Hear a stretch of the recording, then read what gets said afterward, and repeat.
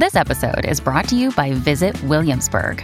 In Williamsburg, Virginia, there's never too much of a good thing. Whether you're a foodie, a golfer, a history buff, a shopaholic, an outdoor enthusiast, or a thrill seeker, you'll find what you came for here and more. So ask yourself, what is it you want? Discover Williamsburg and plan your trip at visitwilliamsburg.com. Hello, everybody. This is Marshall Poe. I'm the editor of the New Books Network. NBN listeners like to read books and buy them. So we thought we'd tell you that right now, our friends at Princeton University Press are having a remarkable site-wide sale. You can get 50% off books, including ebooks and audiobooks, with the code 50, F-I-F-T-Y, at checkout until May 31. You can save some real money on Princeton University Press books. I encourage you to go there and check it out. Welcome to the New Books Network. Welcome to New Books in the American South. I'm your host, Brandon Jett.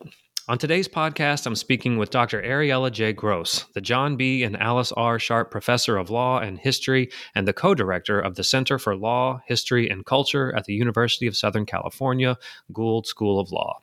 Her research and writing focus on race, racism, and slavery in the Americas, and she is the author of several books, including What Blood Won't Tell, A History of Race on Trial in America, and Double Character, Slavery and Mastery in the Antebellum Southern Courtroom.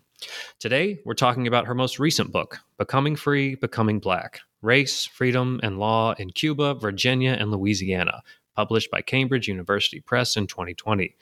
This book, which was co-authored by Alejandro de la Fuente, explores the creation of race in the Americas from the colonial period to abolition. Through an examination of three slave societies, Cuba, Virginia, and Louisiana, Gross and de la Fuente argue that as slaveholders in each society attempted to make blackness synonymous with slavery, it was laws regulating freedom, not slavery, that established the subordinated status of black people. Laws that regulated the lives and institutions of free people of color created boundaries between white and black, the rights reserved to white people, and the degradations imposed only on black people. Equally important, as a comparative study, the book demonstrates the divergent trajectories of free people of color in Cuba and the U.S. South. Dr. Gross, welcome to New Books in the American South. Thank you. Glad to be here. First and foremost, congratulations on the book. What really drew me to this is the comparative nature of it, and I'm assuming that's also what drew you and Alejandro together, because I think you do a really nice job of placing the South in this larger kind of Atlantic world context, which I think is really special and really important. I think oftentimes we understand the South solely in relation to the North, and you really shatter those in a lot of ways. So I was hoping you could give us a little bit of insight into where this collaboration really grew out of and why you thought it was so important to examine these three slave societies. Yeah, absolutely. As you suggest, we're both really interested in thinking more about law in a comparative and more global, or at least more regional context in terms of New World slave societies. And I think we came to the collaboration from somewhat different places, in that for me, in What Blood Won't Tell, I had been looking at racial identity and really interested in expanding our ideas of the South as a place where there's a lot of middle ground between black and white, and in contrast to, I think, an idea that many people have had that the South, that the U.S. South is really black and white. And often that was in contrast to Latin America, which was portrayed as this, really multiracial, fluid. And so for me, it was, wow, after seeing how big the middle grounds were in the United States, how would that change our idea of the comparison with Latin America? Because that had been such a traditional contrast in comparative studies. Whereas I think for Alejandro, he was coming to it. First of all, I think Latin American studies in general are much more implicitly comparative. That they're, because the historiography is so dominated by the U.S., Latin Americanists are always making that comparison. And in his case, I think he was having already worked a lot on freedom suits and coartación in Cuba, was, really in some ways almost coming from the opposite direction, thinking, that the contrast was going to be greater, whereas I was sort of coming from actually there are a lot of commonalities, and I think that was a good, productive. I don't want to say disagreement, but sort of it was productive that we were coming from different presumptions and assumptions and could kind of test them against each other as we were working on it. But both of us are really committed to a combination of taking a comparative approach, but doing it from the bottom up. And that seemed somewhat new to us in legal studies. So how did you both come together to even begin to have these conversations? Was this just a random chance, or had you known each other for quite some time? Right.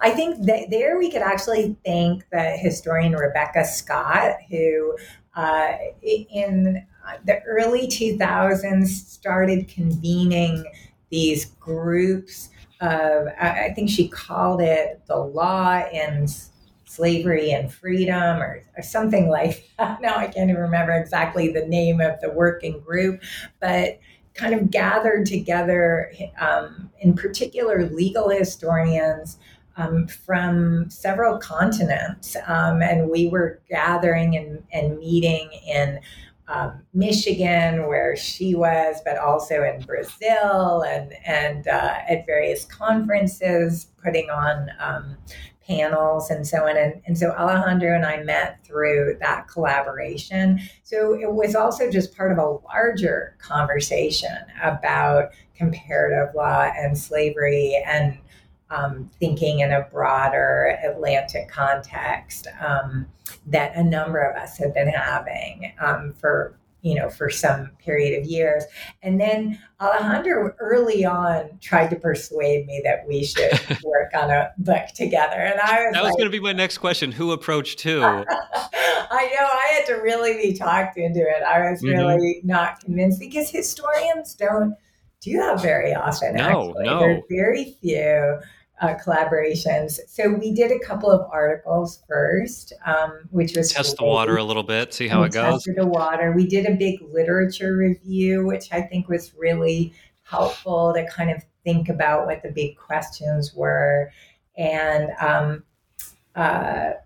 but I was just not sure kind of how it would work, and we're quite different temperamentally, or in terms of like, I feel like writing comes very easily to Alejandro. For me, it's sometimes torture. Doesn't that just make you mad when writing comes easy to people? I'm the same way. I'm like, it just makes me so mad how quickly you just pulled that all together. Totally. And also, I'm always racked with anxiety, like, is this going to work? Is this argument going to work? Is this, where is this going? I don't know if we can do it. And Alejandro has this incredible, and it's an amazing quality of like, it's going to be great. This book is going to be so great. It's going to be so important. Well, he wasn't wrong. I'll say that. So that's great in a collaborator. It sort of carries you through like, well, I don't know if I can do it, but he says we can. After people hear this podcast, he's going to get requests from all around the country, right. People wanting to collaborate with him now. Totally, they should. Well, I love the idea of the collaboration. And as I suggested, I also just love the idea of placing the U.S. South, since this is a podcast about the U.S. South, in this broader conversation. But I was also interested in how you came up with the three societies. Why Virginia, why Louisiana, and why Cuba? What do you think it was about these three places that really provided some insight that perhaps was lacking? Sure. So, Alejandro is an expert on Cuba. Sure. And so by definition, when the two of us started working together, we were thinking about some way of doing a Cuba-U.S. comparison. But the choice of where in the U.S. wasn't obvious. And Virginia, has some really obvious claims because, first of all, if we're thinking about the timing, Cuba's settled very early compared to any of the what eventually become part of the United States, and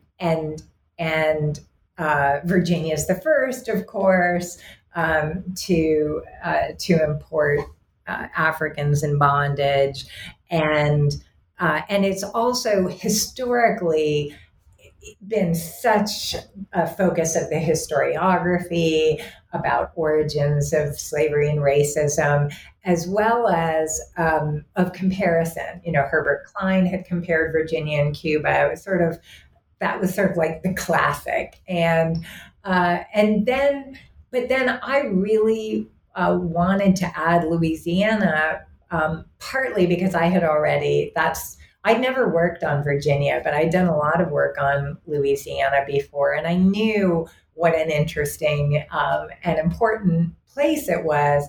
It turned out to be important in more ways than we could have guessed. So one is that it's this hybrid in terms of the legal traditions, right? It goes from being French to Spanish to the U.S. So that's kind of cool to be able to see how things change as the legal system changes.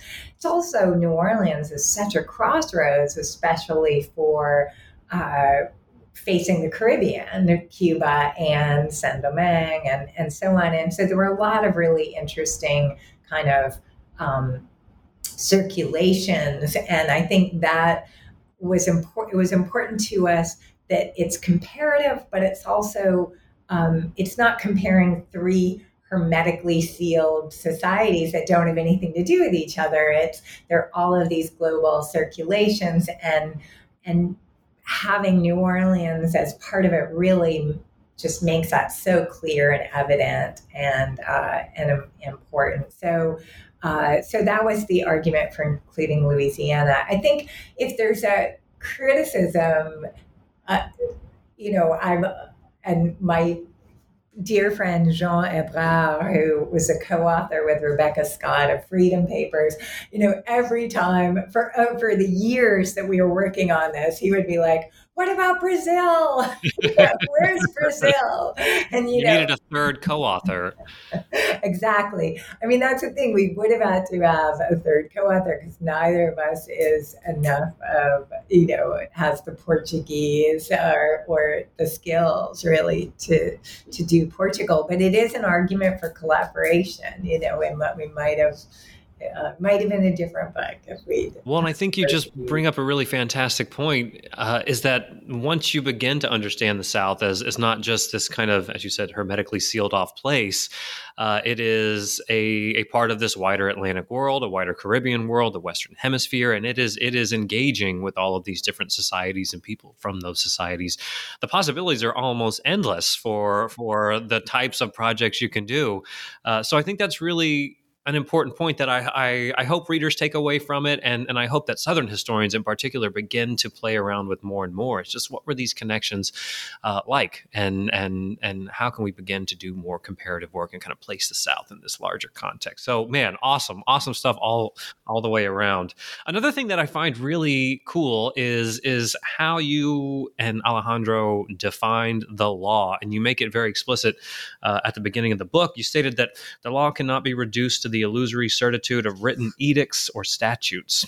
You see things a little bit differently, and you brought this up a little bit, but I was hoping you could maybe explain your approach to the law and how that shaped your like research process and the arguments that you all crafted. Sure. Yeah. I think that there's this is less true now than it was maybe 10 years ago, but it's still somewhat the case that social historians, many of whom use legal sources all the time, and and have done research in legal archives, nevertheless have an idea of the law as something really separate from social life, as something that you find in books. It's codes, it's high court opinions, and it's kind of, and there's a gap. right? There's this gap between law and actual practice life, as lived by ordinary people. And I really think that's a mistake, because what we try to show is, if you think of law as simply people's encounters with the state, right? It's all of the places where people are encountering state power, and that's, as we've learned from Foucault and many others, right, is actually you can find it in lots of different places, right? There are a lot of different institutions at different levels, down to pretty mundane local levels, whether it's actual trials or encounters with slave patrols, or even people who aren't representatives of the state, but they've been given the right because they're white to check your papers, well, that's illegal. That's something about the law as well, because the fact that you have to carry, if you're a free person of color, you have to keep papers with you at all times, and that you're in danger if you don't have them, right? That's a piece of the law as well. So defining law more broadly as these encounters of ordinary people with different kinds of legal institutions, but also taking seriously legal ideas and doctrines, because it's not, we're certainly not saying those codes don't matter at all, or what high courts say doesn't matter. Often it matters a lot, but kind of looking at the various different levels. And the other thing that does is allow you to see how even people from below can shape and influence legal development, right? One of the things that we argue in the book is it's enslaved and free people of color who were really pushing on the law, making claims that kind of expand and even create rights that didn't exist before, because they're kind of taking advantage of all of these. Anytime that there's a little opening, they'll kind of push to expand that opening, and so that's why we really ended up focusing on freedom suits and these efforts of free people of color to expand their rights. When we started out, we thought it was going to be a study of law and slavery, and it ended up being really a study of law and freedom. Yeah. And that's one of the really great contributions I think that this book makes, is it kind of flips the script a little bit, and it's looking at the ways in which laws and efforts to restrict what free people of color were able to do is really shaping the understanding of what it means to be Black and an enslaved person. I thought that was a really awesome and fresh perspective that was brought to this. Thanks. And I think, in part, it feels fresh because it was kind of surprising to us. It was not what we were expecting the book to be. And that, I think, is one of the, for me, one of the fun things about being a historian is that, of course, we start out with hypotheses and, and arguments, but also what we find in the archives can really change and shape where, a project ends up going and what the argument ends up being. And I really, that's really exciting. Well, I think it was great. And honestly, when I first read the book, I was a little concerned, okay, it's a comparative study. Are they just recycling old arguments that other people are making and just saying, see, look, this is what it looked like in comparison? So I was not to denigrate anything you all were doing, but I was this is great because it's a fresh perspective, not just hey, look, here's two things. Some things are similar, some things are different. So I think you all pulled off something that maybe many readers or skeptics of comparative work would say, I don't know if you're really adding anything fresh here, but you absolutely do. And I think that's something readers will take away immediately. The other thing that was challenging about it, and part of why I think it did end up being more narrow, more focused, and I'm glad, is that we didn't want to do. I mean, there are aspects of it that are synthetic, of course, because you're covering, 3.5 centuries and right. places, but most of it is our own archival research, and to do that for the 3 places, that was a challenge in terms of part of why it took so long to write.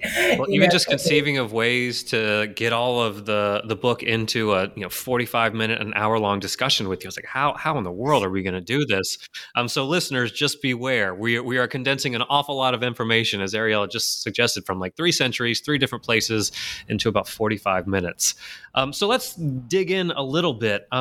You and Alejandro argued that the legal and social precedents that existed in Spain, France, and England mattered deeply to the development of these new slave societies in the early colonial period.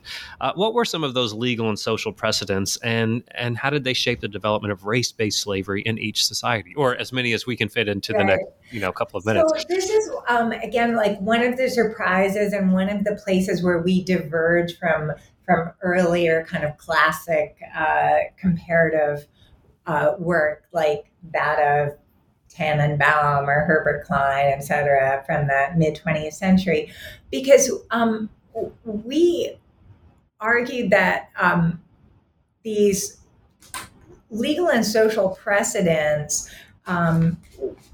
particularly in the Iberian world, particularly in Cuba, which is settled by the Spanish, who by the time they get to Cuba have already been enslaving Africans in the Mediterranean, for a century. And so they have kind of ready to hand a bunch of, local ordinances and so on that establish Blackness as a degraded status. They already have that in the law, and they already have a pretty well developed kind of racist ideology by the time they arrive that says Black people are appropriate for enslavement, and so they kind of hit the ground running in a way, even more so than is true in the early 18th century when Louisiana is settled by the French, or in the early 17th century, I should say, before the Virginia settled first, early 17th century when the British settled Virginia. But the French also come in with a bunch of experience enslaving Africans in Martinique, Guadeloupe, and so on. And so it's really in Virginia where there's much less in English law, much less precedent regarding some kind of basic legal questions like how will slave status be passed down? Does baptism make you free? And so it's remarkable that in 17th century Virginia, we still see cases where someone's able to win freedom because her father is free. Or someone is able to win freedom because they're Christian. That's shut down, by the end of the 17th century. And so by the time you get to the early 18th century, all 3 colonies are kind of in the same place, which is they've established in their law that, Blackness and African descent is, if not synonymous with slavery, they're doing, trying to bring those closer together. Yeah, what were the impacts of that early experience with slavery or enslaving people of African descent that the Spanish and the French to an extent had? How did that shape those early settlements in ways that maybe differed from Virginians, where they were kind of coming up with this all on their own? Would you argue? I guess another way of saying that, would you say that the Virginia colony was more fluid in terms of kind of race equating with degraded status than say comparing to a place like Cuba? I'd say in its first maybe 50 years that was true, and and that's somewhat ironic in that that the typical comparison. Or certainly like the Tannenbaum thesis had been, that the Spanish colonies were more fluid, more open, less black and white, and maybe less harsh as well. But it doesn't last long in Virginia. And in the early 18th century, the real, two things actually separate Louisiana and Virginia on the one hand from Cuba on the other, and those are the restriction on manumission, which in Louisiana is written into the first code in 1724, the first Code Noir. In Virginia, it's only really late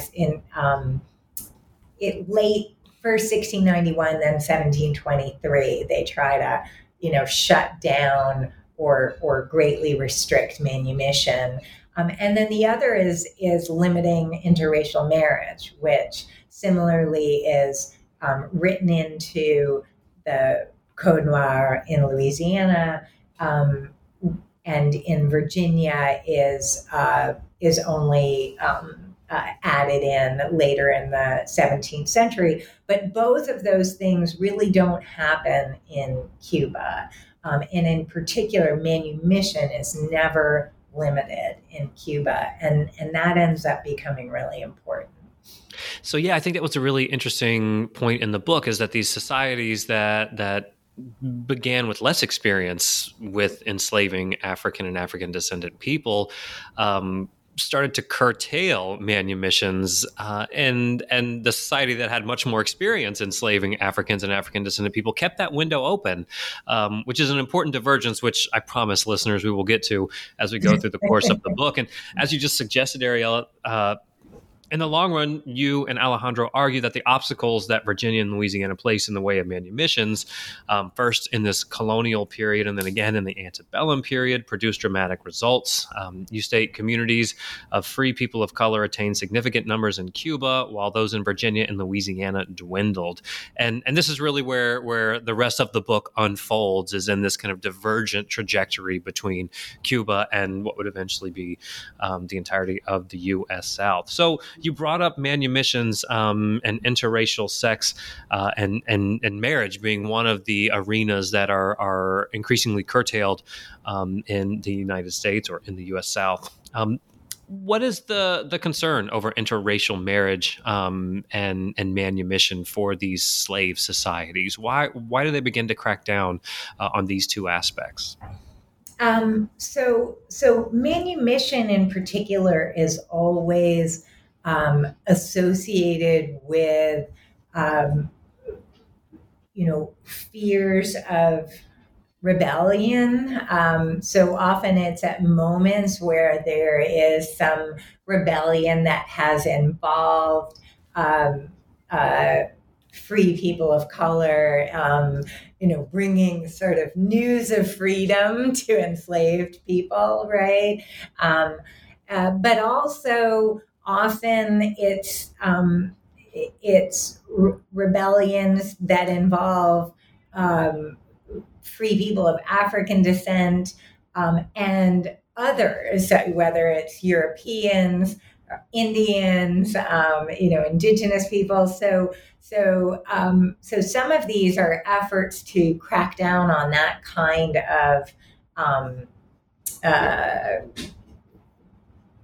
coalition, political coalition, if you want, and in particular to make clearer this to align status with race, right? That freedom is reserved for white people, and that enslaved status is where African people belong, or African descended people belong, and free people of color really challenge that. And especially when they make claims on citizenship, or when they kind of try to expand their rights. And so, you go through different periods when that crackdown seems really urgent to white slaveholding elites. And it's true in Cuba as well. Like, Cuban elites would love to get rid of or curtail the power of communities of free people of color. It's just that both demographically, sort of just in terms of numbers, it's not easy for them to do. It's also, they also play an economic role that to some extent is played by white people in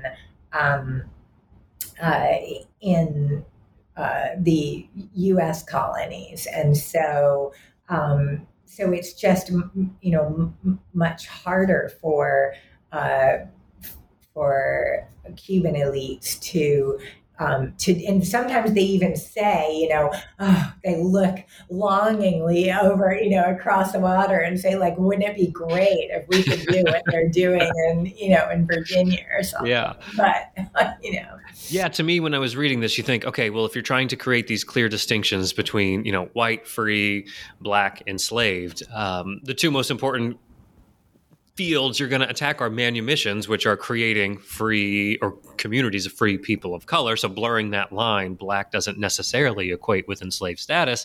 And then interracial marriages, you can't create these stark dividing lines on race if those racial lineages are blending.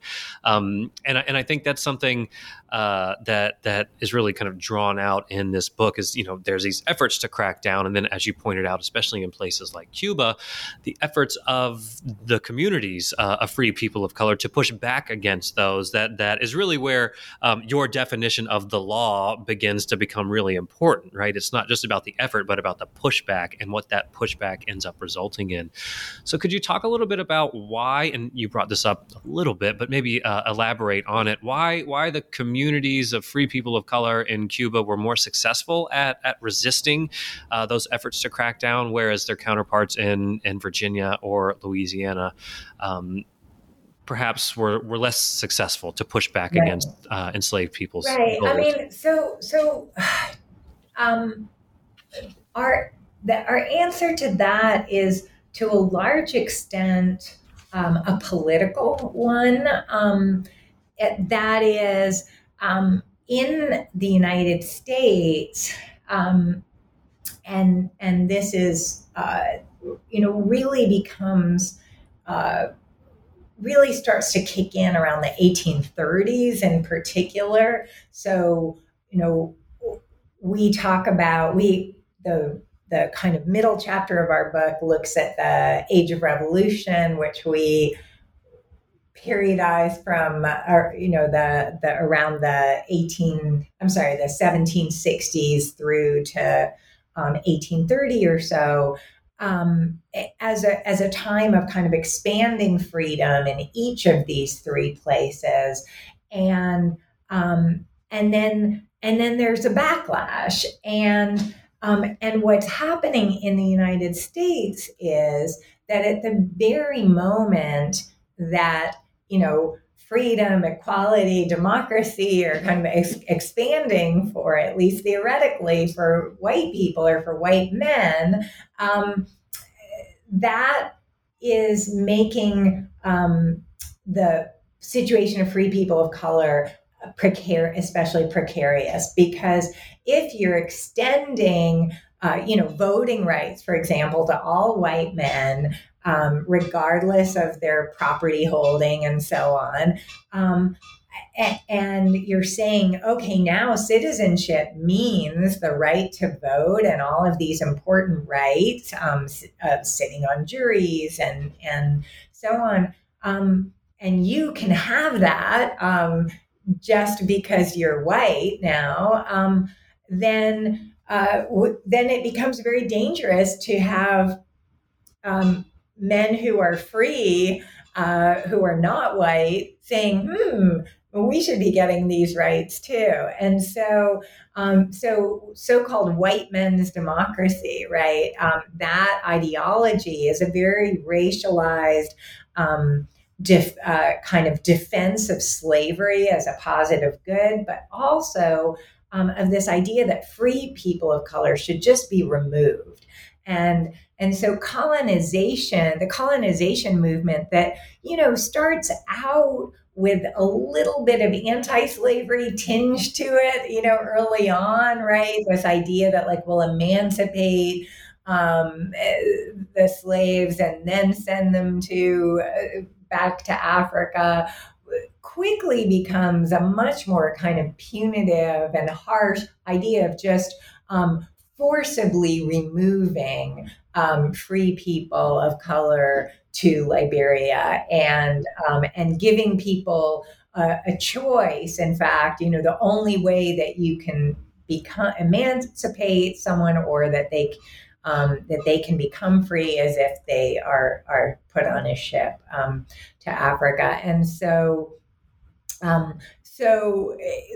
I guess that's to say that the political impetus in a republic actually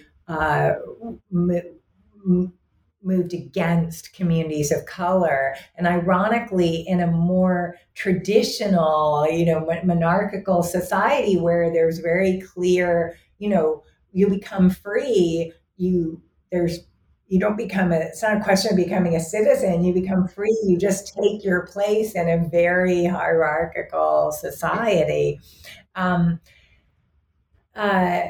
That said, I was really struck by how long it took, right?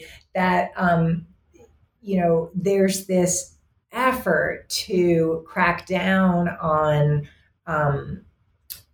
free people of color that in some ways starts as early as 1806 in Virginia. They're trying to restrict manumission, but freedom suits are still being brought in remarkable numbers, for decades past that. And then in 1830, after Nat Turner and, all of this threat of abolitionists, you've got David Walker's appeal, all this stuff. So all of these local and state regulations being passed against free people of color, and yet they're still finding ways to become free. They're still active communities, really until well into even the 1850s, say, in Louisiana. So I was also just struck by how long it took really and how much work it was to try to suppress these very creative efforts of free people of color to expand their rights. Yeah, I'm glad you brought up this revolutionary moment. You've got the American Revolution, you've got the revolutions taking place across the Atlantic world, the Haitian Revolution. And you and Alejandro made the case that in fact, in the efforts to shore up existing institutions in these revolutionary places, even in the United States, but also in Cuba as well, this actually provided a little window for Africans and African descendant people who were enslaved to kind of press some of these claims or these freedom suits, as you call them. Could you maybe just give us a couple of examples of ways that enslaved people could make a claim on their freedom? Absolutely. In any of the societies? Yeah, absolutely. I mean, there's this idea, I think, that the expansion of freedom in the Age of Revolution is just from sort of this contagion of liberty idea, and just, people get the news, and there's something to that. And certainly in terms of the news of Haiti, right? Mm-hmm. Haiti was extremely inspiring across the Atlantic world to enslave people. But in terms of more opportunities to claim freedom within the law, some of those were actually the byproduct of these kind of retrenchment efforts. So one example is in Cuba, there was the practice of coartación, or self-purchase on an installment plan, essentially, where you would an enslaved person could pay a portion of her price, and then the owner would be contractually obligated to sell her freedom if she could come up with the rest of the price. So this is not an owner-initiated manumission. Right, exactly. It can be initiated by the. They have to come to an agreement, but Sure. But once that's entered into, it starts to come with a bunch of other prerogatives, and coartación really expands during this period as a result of some Bourbon reforms, which are efforts to shore up the imperial system, including new new taxes that are imposed that lead to an increasing focus of the crown on what's happening with coartación. They create a new official position of the síndico procurador, who is sort of actually has as part of their role to represent kind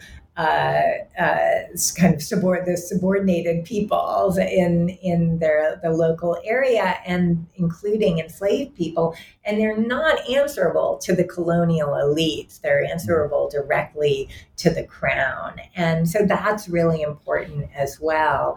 And so it's during this period, enslaved people really press on the coartación practice to kind of gain ancillary rights to go along with that, such as the idea of fractional self-ownership. If I have paid 50% of my price, well, 50% of my labor should belong to me, and I should be paid wages for that and be able to put those wages towards my purchase price. Mm-hmm. That's important. The idea of carrying paper, that you could find another owner, a new owner who would be willing to pay the remainder of the price, and then force a sale, even if the original owner didn't want to, which also gave a way for the community of free people of color to help purchase kin members, community members, by pooling their funds, for example. And in the United States, there were also in Virginia, for example, there was also kind of some unexpected or unintended consequences of legislation that's passed during this period. Like there's a ban on importation of slaves into Virginia. This was my favorite part of the book, if I'm being honest. From neighboring states, mainly Maryland. And that was a purely, it's like a regional effort to, shore up prices by controlling the supply. And, but in the legislation is a penalty for the importation ban, which includes emancipation of the slave. And enslaved people start taking advantage of that by suing for freedom in large numbers, saying, hey, I was imported illegally and I should be free, and winning these suits in large numbers. And it keeps going. Even in 1806, they closed the loophole. And as I found cases as late as 1830, where people are still suing, saying, I was brought into the state before 1806, and therefore, or my mother was, so I should be free. So I thought that's where that argument of like people shaping the law and how it functions was just so obvious and so unexpected. I think we typically don't think, kind of general audiences don't necessarily think of enslaved people as kind of engaged with legal practices or laws that are coming out, right? Their world is the plantation. But yet you all make a very powerful case that not only are they in tune with the nuances of the law, they're acting on it in ways that are forcing a manumission. And I think, again, when we think about free communities of color, we think like, okay, it was a slave owner on his deathbed and emancipated all of his or her slaves. But no, you all demonstrate very clearly that it is enslaved people in many cases that are pushing the issue and bringing about their own emancipation, in many cases against the wishes of the person that claims them as property. And I thought that was just a really telling point of the entire book. Yeah, and I would also say that one of the things that really surprised me was just the level of kind of legal knowledge and how it's diffused, that there were just numerous examples and places where we saw, for example, Louisiana changes hands to the Spanish in 1763. And almost as soon as the governor arrives, you start seeing coartación being brought by enslaved people in Louisiana. It's like they've already got the news that that this is possible under Spanish law. And then as late as the 1840s, they're still making claims based on that Spanish law, even though it's been the United States for several decades. And I was most amazed by this case I found, it called Francois versus Lebrano, that was, I think, 1848. Not positive about the year, but it was the 1840s, where the claimant said he was a hatter, and he said, I paid 5/8 of my purchase price, so I should have gotten wages for 5/8 of my time. And, that was a really standard claim under the practice of coartación. It wasn't uncontested. It wasn't like you won every time on that, but it was a claim that was often made in Cuba and in Louisiana before the American took over. And, the American court in Louisiana just says like, oh, that's ridiculous. They kind of make fun of the lawyer for bringing it, and I'm thinking, how did they know? Right. That's incredible.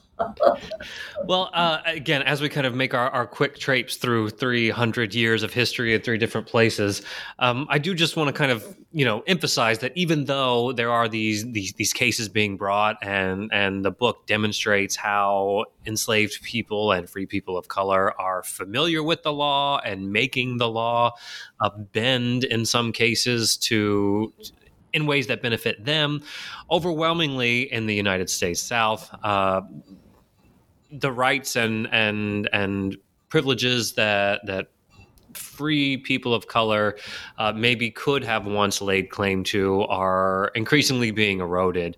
Whereas in Cuba, those communities are able to hold on to some of those traditional rights much more successfully. So what were, and as briefly as maybe you possibly can, what were some of the privileges and rights that were being stripped away from free communities of color in the United States that made this connection between Blackness and enslavement much more firm? Yeah, I mean, starting in the 1830s and especially in the 1850s, what you see are just the exclusion of people of color from public life, kind of the impossibility of the claims to citizenship that many free people of color are making, but they're kind of hitting this wall. So if, for example, in New Orleans, there's a militia of free people of color. They fight in the Battle of New Orleans, in the War of 1812. By 1834, that's shut down completely. There's an active, kind of social life in the cities of Virginia and Louisiana, big Black churches. There are some schools. Those are being either shut down or kind of put under white tutelage. And then some very basic, just rights of mobility. So I mentioned, having to carry papers. One of the things you see in the archives, right, are hundreds of certificates of good character that people had to carry with them to avoid either being kidnapped and re-enslaved because they didn't have proof that they were free, but also, to keep them from violence, and they would carry these certificates sort of saying, here are all the white people in my neighborhood who vouch for me, in effect. And then, kind of heart-rendingly, also tons of advertisements in Southern newspapers when someone lost their papers, right? Because that was so dangerous. Like, I lost my free papers, please return these to me. And so as all these laws are being passed saying that no free people of color can remain in the state or the Commonwealth, and they have to leave the state or even leave the country, right? It just becomes almost impossible to live as a free person of color by the 1850s. And both Virginia and Louisiana by 1860 have passed so-called re-enslavement laws, which say if you want to stay in the state, you have to choose a new master. And, and a few people even do that. I mean, very few, but I think it shows just the incredible pressure that is put on the remaining population of free people of color. Yeah, and this is where the book really gets that argument from, right? It's in the ability to restrict freedom and define what it means to be a free person of color, or restrict what it means to be a free person of color, that this connection between Blackness and enslaved status really becomes much more firm in the United States in ways that it didn't necessarily develop in a place like Cuba. So can I just say, as an aside, Alejandro was going to join us. His schedule just got pretty hectic here right before we were going to record, so he had to drop out. But you have done a masterful job of tracing the history of Cuba, Virginia, Louisiana over 3 centuries. I'm hoping everybody is giving you a standing ovation for how well you just navigated across time and place. But if we could zoom out just a little bit. In the preface early on, you both state that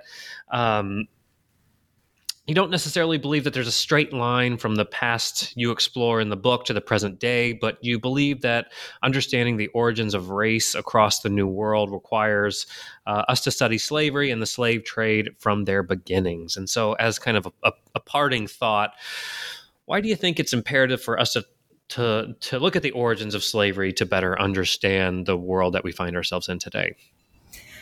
So I think, unfortunately,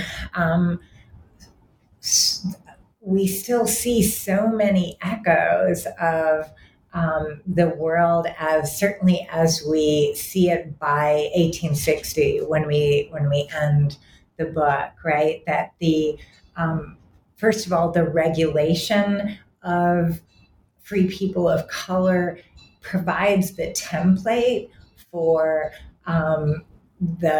the Black codes immediately after the Civil War, and even, a remarkable number of ways that race is entrenched in the law far beyond the Black codes, because of course it's and very often you'll hear courts referring back to those laws regulating free people of color.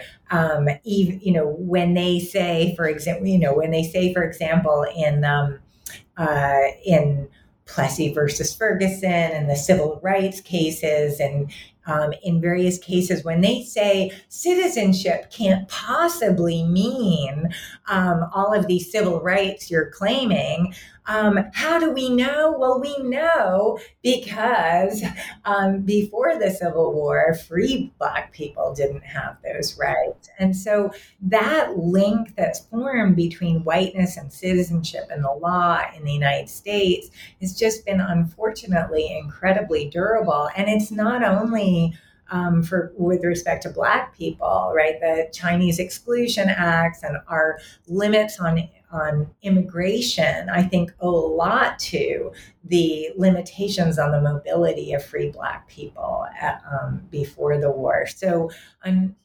unfortunately, I think we're still dealing with the legacies of the history that we trace in this book. Yeah, I think in a lot of ways you kind of make a point that was also present in the beginning of the book, where you say it was the Spanish experience enslaving Africans for so long that allowed them to kind of jump into Cuba ready to form these boundaries because they already existed.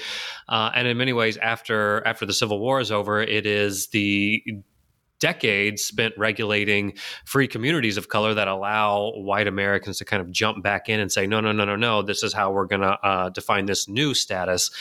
It's not slavery, but it's certainly not going to be equality because of that holdover. Well, Dr. Ariella J. Gross, thank you so much for coming on the podcast. The book is Becoming Free, Becoming Black: Race, Freedom, and Law in Cuba, Virginia, and Louisiana, and is available now through Columbia University Press and anywhere else you want to find. I'm sorry, Cambridge University Press. I apologize, or anywhere else you find your books. Thank you so much for coming on. And again, we apologize that Alejandro couldn't make it, so I doubly appreciate you filling in for him as well. And thank you for listening to New Books in the American South.